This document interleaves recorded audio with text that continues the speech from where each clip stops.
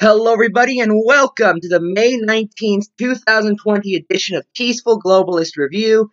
I am your host, the Peaceful Globalist, Ephraim Josine.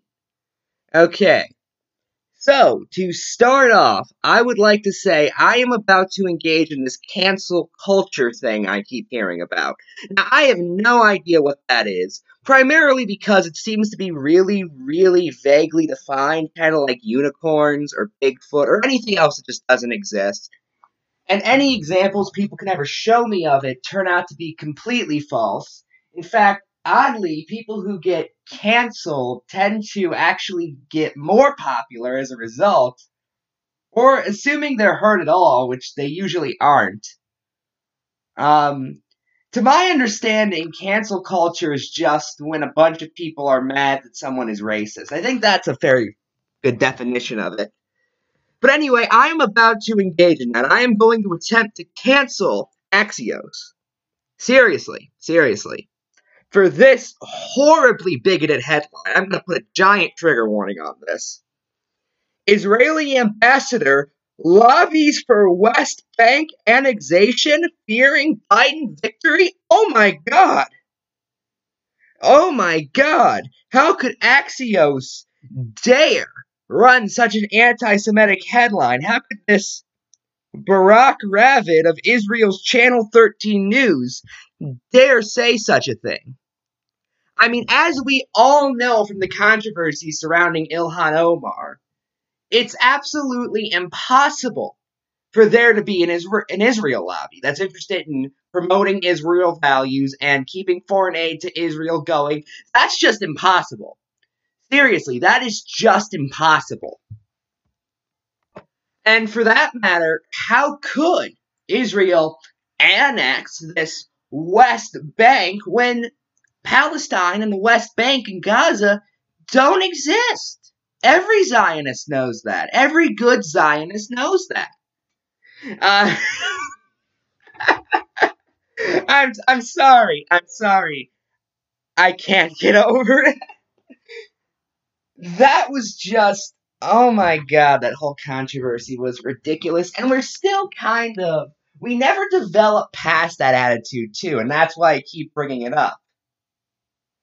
I remember at one point, I wrote an article called Sirhan Sirhan, the guy who shot Robert F. Kennedy, was an Israeli, okay? I wrote an article called Sirhan Sirhan was an Israeli. And the key thing that inspired that article was seeing this Zionist, I think it was the American Israeli Council is what it was called. But no, these guys are self-proclaimed Zionists, okay? A lot of people think Zionist is a slur. It is not. Tons of supporters of Israel self-identify as Zionists. Yohar Mazani calls himself an Israeli nationalist, then directly says that's a Zionist. In like page 2 of his Virtue of Nationalism book that every single one of these people has read. However, I remember seeing this article talking about how Sirhan Sirhan shooting RFK was an example of the radical evils of the Palestinian population. And then I was just thinking, wait a minute, don't these same people claim Palestine doesn't exist or is Egypt or Jordan? Which, side note, they say that, but now, as Benjamin Netanyahu has directly said, and as Josh Hammer has defended, now they're saying that Israel should annex Jordan, so apparently they do believe that Palestine is Jordan, or is it, no, it's Gaza they think is Jordan. And they should also annex all of Gaza. I mean, this is just ridiculous. Seriously. And it is only with Israelis you can say that about. You know, if I say there is a lobby somewhere in the U.S. that is specifically dedicated to making sure that the U.S. is on good terms with Muslim nations and that they give foreign aid to Muslim nations, that's completely uncontroversial. I'm not an Islamophobe. If I say that there are lobby groups that are meant to represent African interests, again, that's totally non-controversial. It's just an objective fact. I'm not a racist. Same thing if I say Asian interests. If I say there are lobbying groups meant to keep European interests, make sure that the U.S. is on good terms with Europe, and for that matter, make sure that we keep sending our troops to Europe, which we still do to this day, by the way. I believe so, at least. Then, yeah, I'm not seen as anti-European. However, just acknowledging the fact that an Israel lobby exists is considered anti-Semitic, and it's utterly nonsensical. Especially considering a lot of them admit to it. When AIPAC was going around, that was the big thing Ilhan Omar said that annoyed all these people. They're saying that AIPAC has influence over U.S. foreign policy. That same year, Chuck Schumer and Nancy Pelosi both showed up to AIPAC. AIPAC posted a video listing all the politicians they've worked with, and they include basically every president since Clinton and a good amount of their staff members. But no, guys, no influence here. And mind you, that in of itself is not even a bad thing. Okay? Israel having a lobby does not mean I dislike it in any way. I want to make that clear. The fact that Israel has a lobby in of itself and has interest groups that are meant to represent its interest in the U.S. Congress is not an issue. That does not mean that Israel controls U.S. foreign policy, which I don't believe. In fact, if anything, I believe it's the other way around. Israel is geopolitically more or less just a military base for the U.S. I mean, I think that's a fair assessment.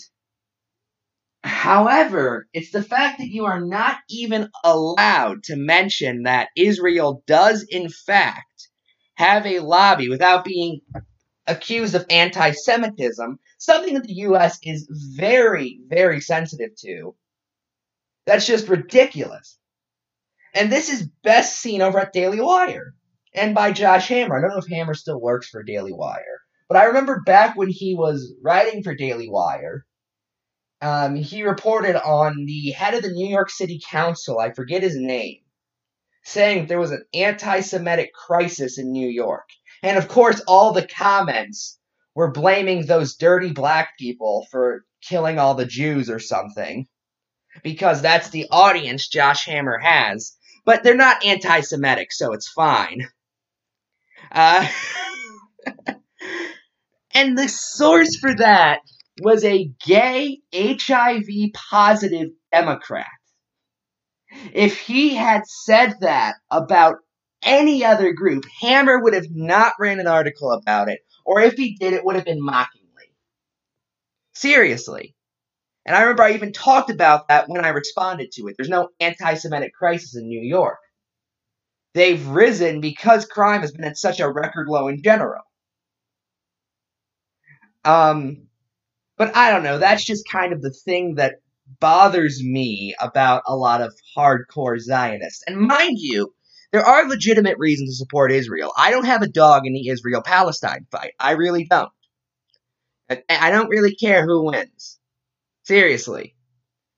I mean, I'm a long-standing critic of radical Islam. I do not believe Israel controls U.S. foreign policy, as a lot of people do. But at the same time, Israel operates on John Wick morality. That's just undeniable. I'm sorry, but that's just undeniable. Their responses tend to be disproportional to what they're attacked with. You know, people in Palestine shoot these rockets, most of which miss. And Israel occasionally responds by bombing them. And those bombs, by the way, don't miss, for the record. Okay, yeah, that's very disproportional. That's John Wick morality. And if you want to argue Israel has to operate under that, as I have seen people do, as I have seen people like Alan Dershowitz and Dennis Prager do, okay, I'm not going to deny that that's perfectly possible. I'm not an expert on the Israel-Palestine conflict. I'm not. However, at the very least, I expect the people to acknowledge that. And too often they just don't. But let's see the extent of the pure anti-Semitism that Axios puts on display. Israel's ambassador to the U.S., Ron Deer? Oh my god. Could there be a whiter name? That's the other thing that I really don't get about all of these accusations. If you look at the people who run AIPAC, I'm actually going to look up who runs AIPAC right now. Yeah, the people who it's anti-Semitic to criticize include the chairman of AIPAC, Mort Friedman, okay, who, side note, basically just looks like a younger Mike Pence. Anti-Semitic to criticize them, and Howard Core, who, again, also looks like an old white guy. But totally, it's anti-Semitic to criticize these Jewish icons. I'm sorry, but this whole thing was just ridiculous, and it still is ridiculous. I'm sure that Howard Core, just every day, he suffered so much anti-Semitism in his day-to-day life. Oh man, I should probably make sure no one's actually committed a hate crime against him first. Give me a sec. No one's ever, committed a hate crime. I'm sure you get so much anti-Semitism. As do you, Ron Dreener. Just, wow. Has been lobbying Trump administration officials, members of Congress, conservative pundits, and other DC influencers in recent weeks to convince them that Israel must move forward on the annexation of parts of the West Bank before November's election, fearing that Joe Biden will defeat President Trump, according to 3 U.S. and Israeli sources. By the way, I also want to say... Oh, thought this guy was involved with SOPA for a minute. Then I'd really hate him.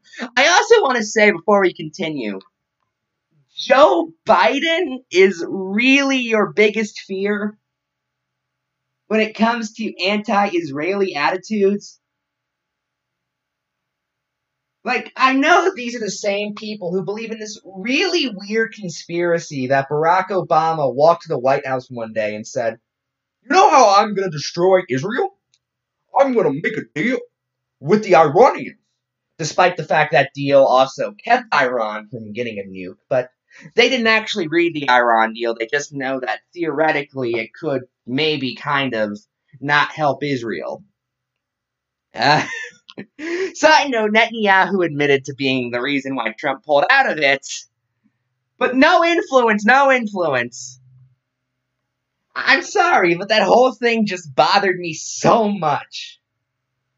And side note, then when Noam Chomsky said Barack Obama's running the biggest terrorist empire of all time, the Daily Wire laughed at him and criticized Bernie Sanders for associating with him. You guys remember that one?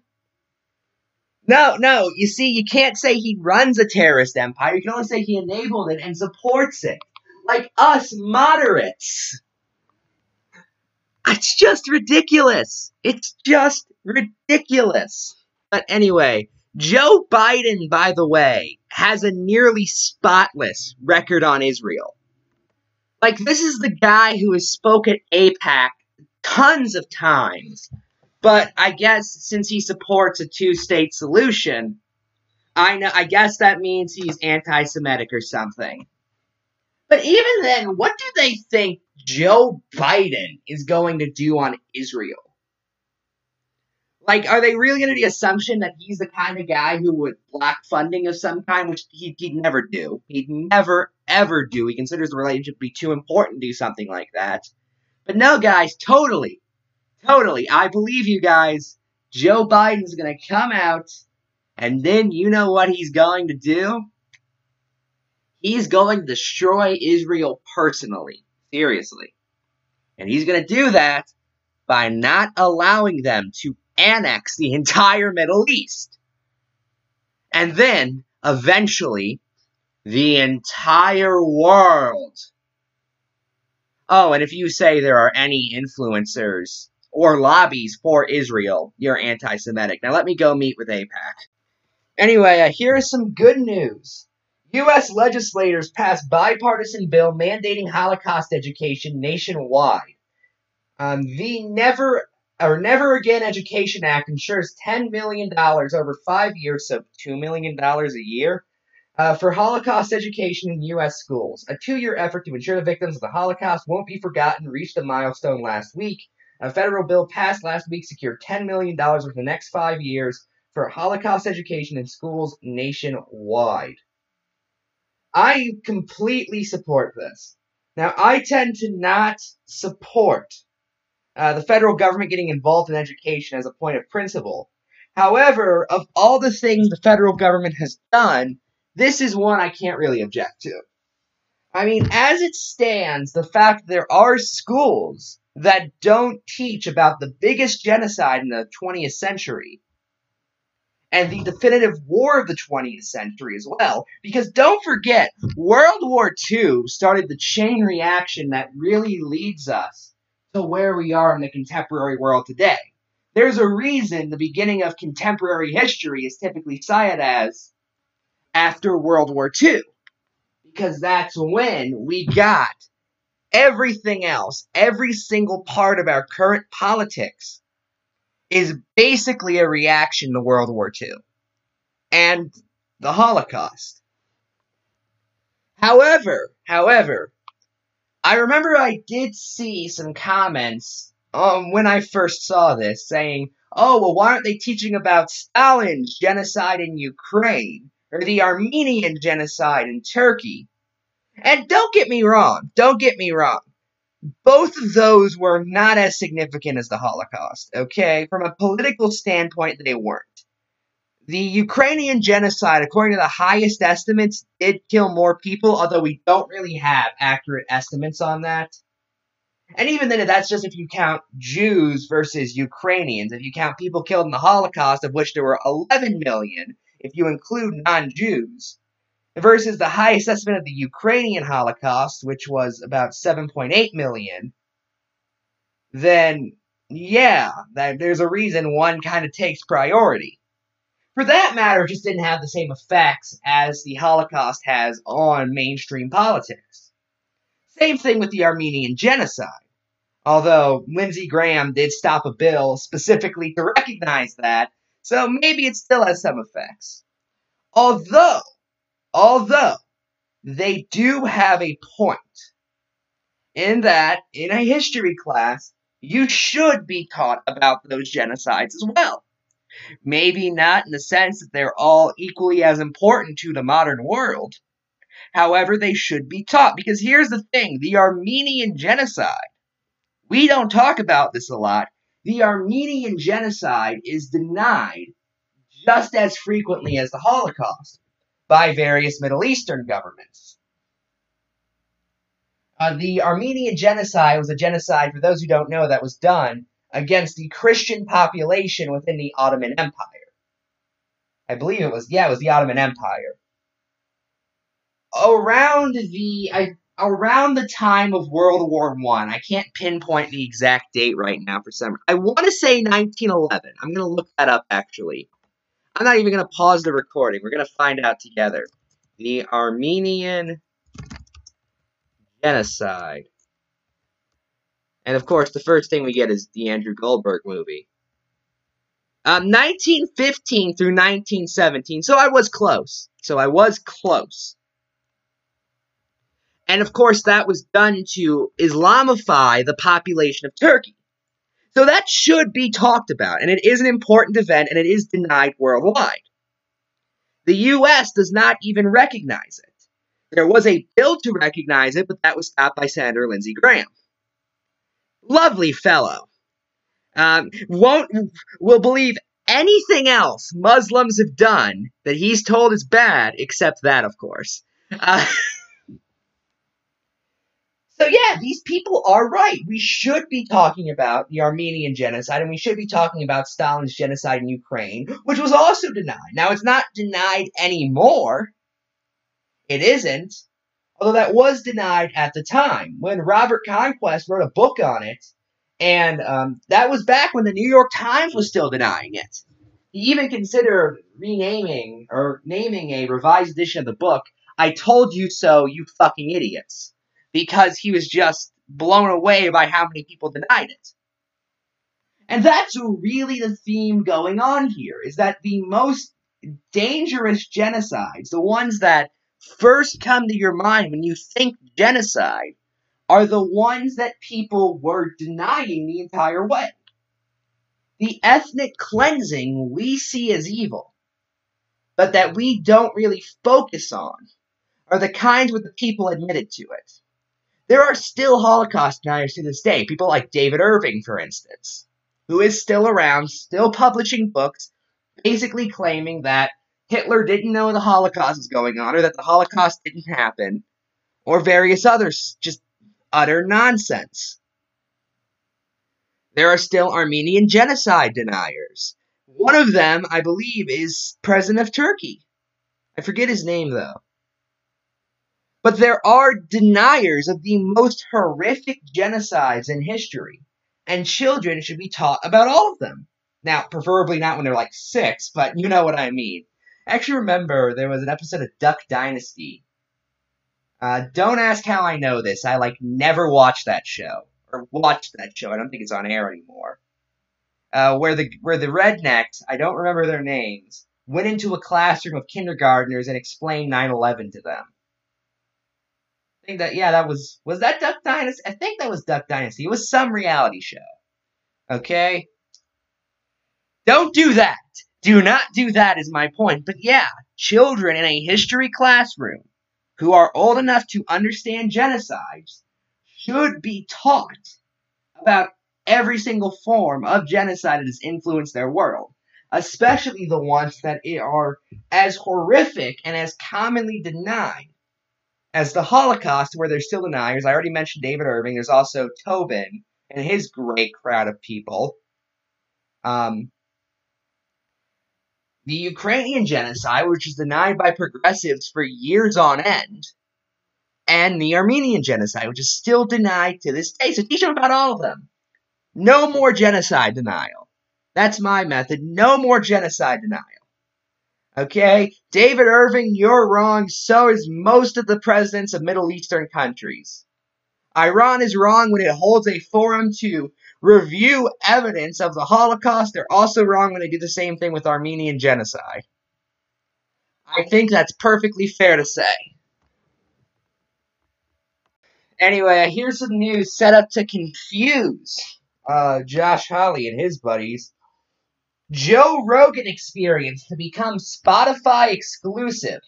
Comedian Joe Rogan's hit podcast, The Joe Rogan Experience, is set to become a Spotify exclusive by the end of the year as part of a multi-year licensing agreement with the music streaming platform.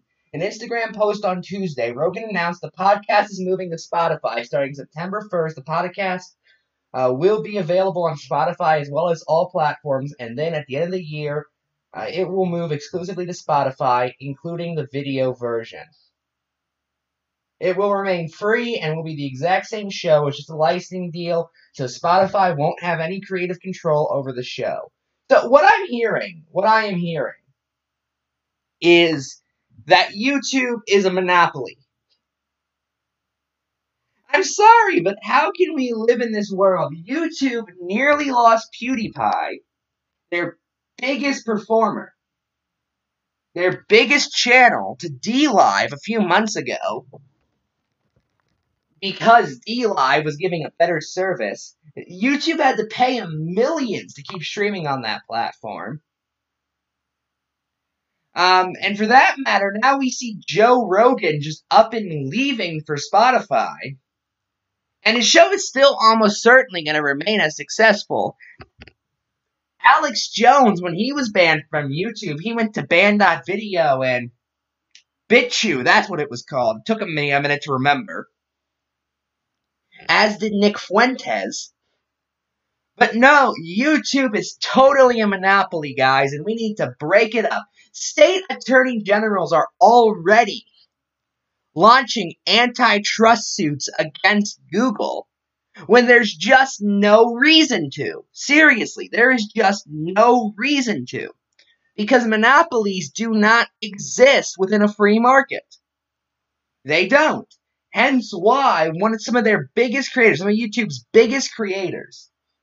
YouTube, by the way, is a site that barely breaks even. if I'm not mistaken.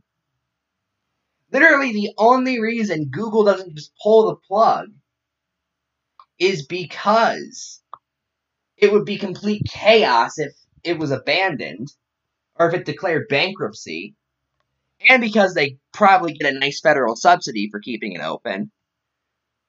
But the fact is that YouTube is not a monopoly. They've just barely kept their biggest guys on board, and now they're losing Joe Rogan.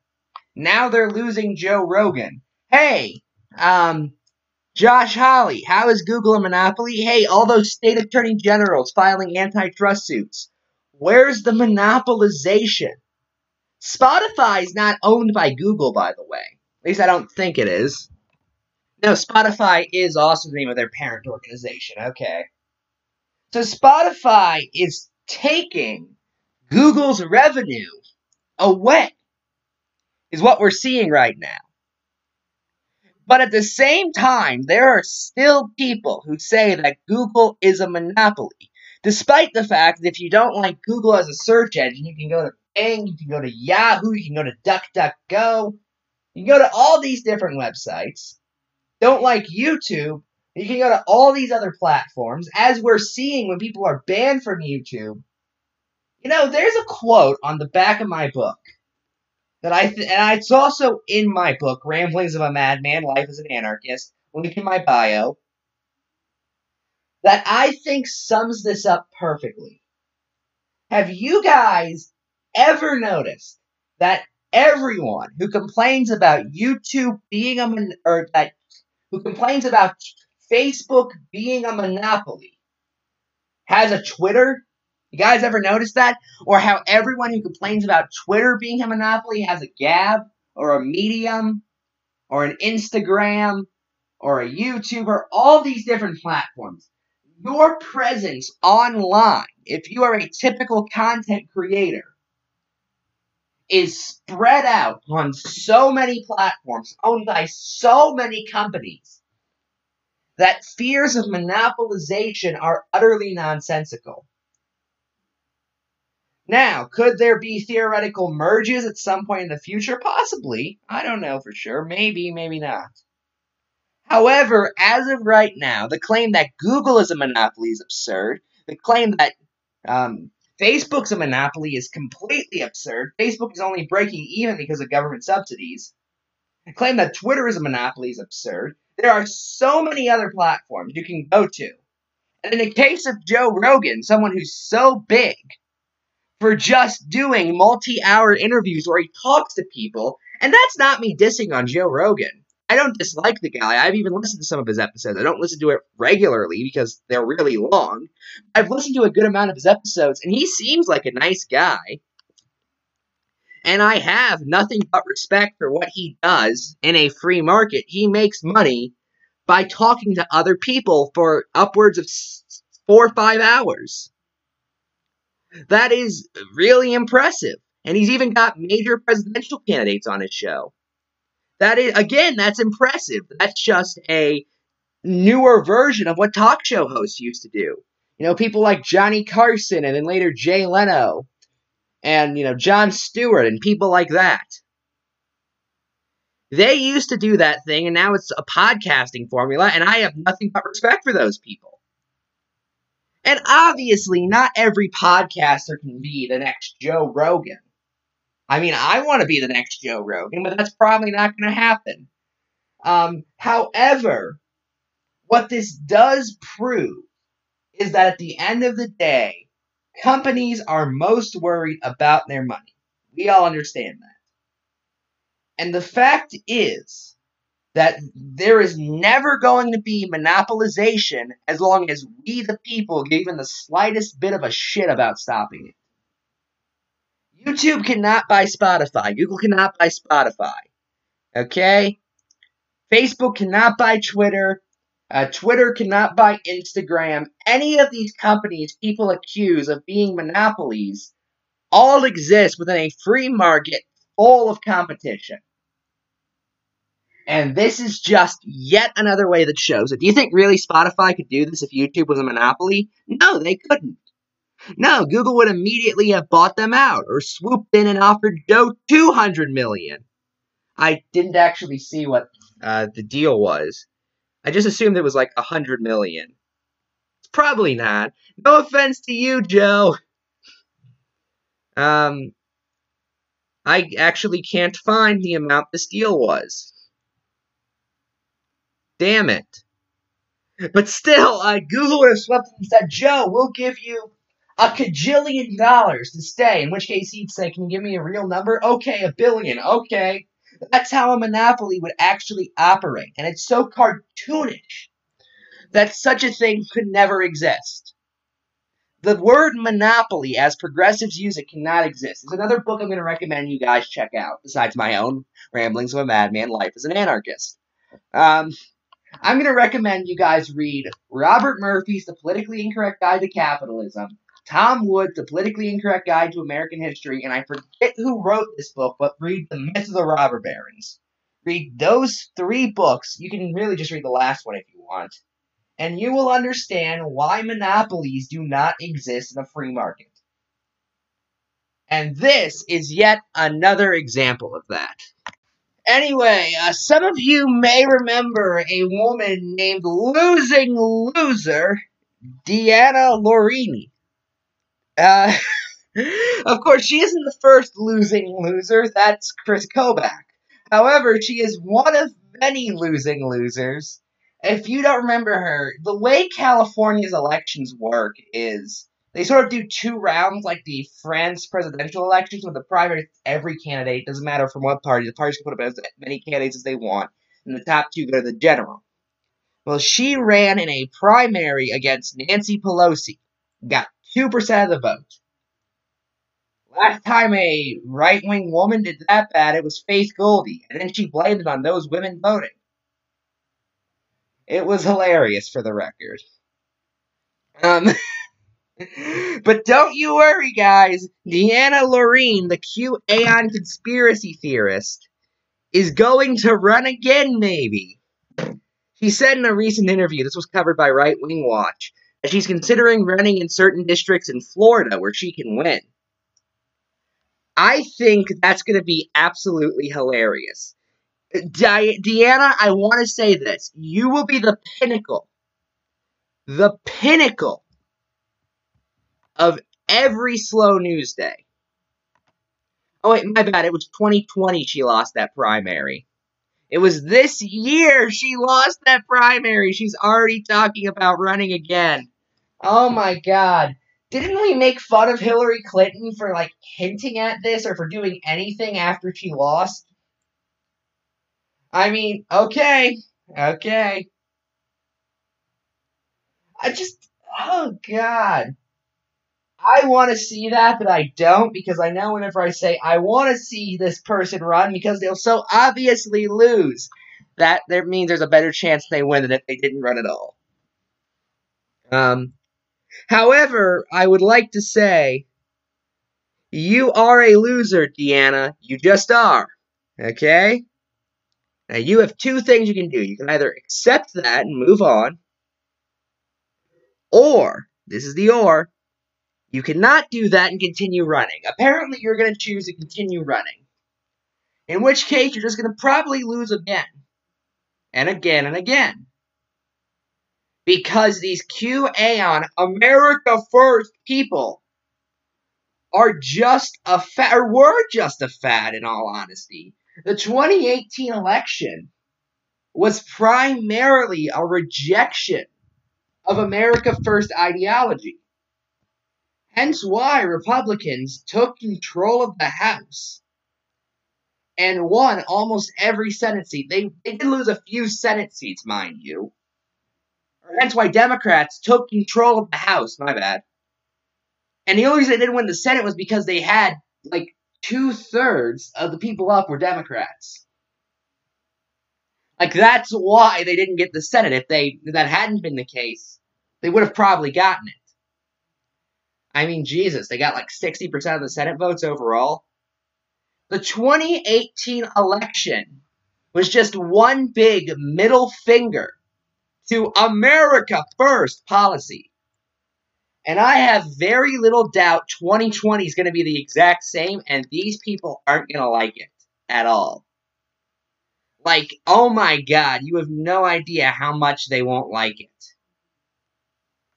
They're gonna pull the whole "this is rigged" shit. They were going to pull with Trump. They almost got to pull with Trump till it was rigged in their favor. I mean, this is just hilarious to me, seriously. This whole district shopping bullshit should end, in my opinion, first off. But second off, is just a clear example of people not liking you. That's why you have to district shop. If you were really such a great populist, wouldn't you be able to run anywhere? Wouldn't you be able to run anywhere? And for that matter, if you were such a great populist, which Republicans, which America First Republicans, won in 2020? Can anyone point me to a single example of one that won? No, you can't. You can't, because this ideology is fundamentally unpopular. This isolationist ideology is fundamentally unpopular, but they can't stand that. Hence why they keep declaring themselves the true populists and convincing themselves the system is just rigged. When no, it's just that nobody likes you. Because you're stupid. Okay? That's why you're not winning elections, because nobody likes you.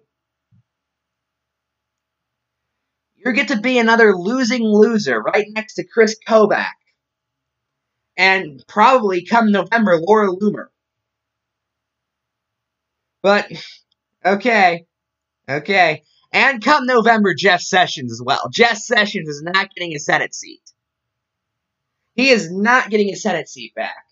Which is a shame, because he was the first one to endorse Donald Trump. It's like this idea is unpopular or something, and he's going to lose it to Tommy Tuberville, who they all hate. They declared a neoliberal who isn't actually Israel first. Unlike Jeff Sessions. Really? Jeff Sessions isn't a Zionist? Okay. That's stupid, and if you believe that, you're stupid. And it's going to be amazing. It's going to be amazing. America First is a key word in politics now. And it officially means I'm going to lose. Anyway, while all the news is focusing on imaginary wrongdoings of China, I figured it's only fair that I actually talk about some real wrongdoings of China.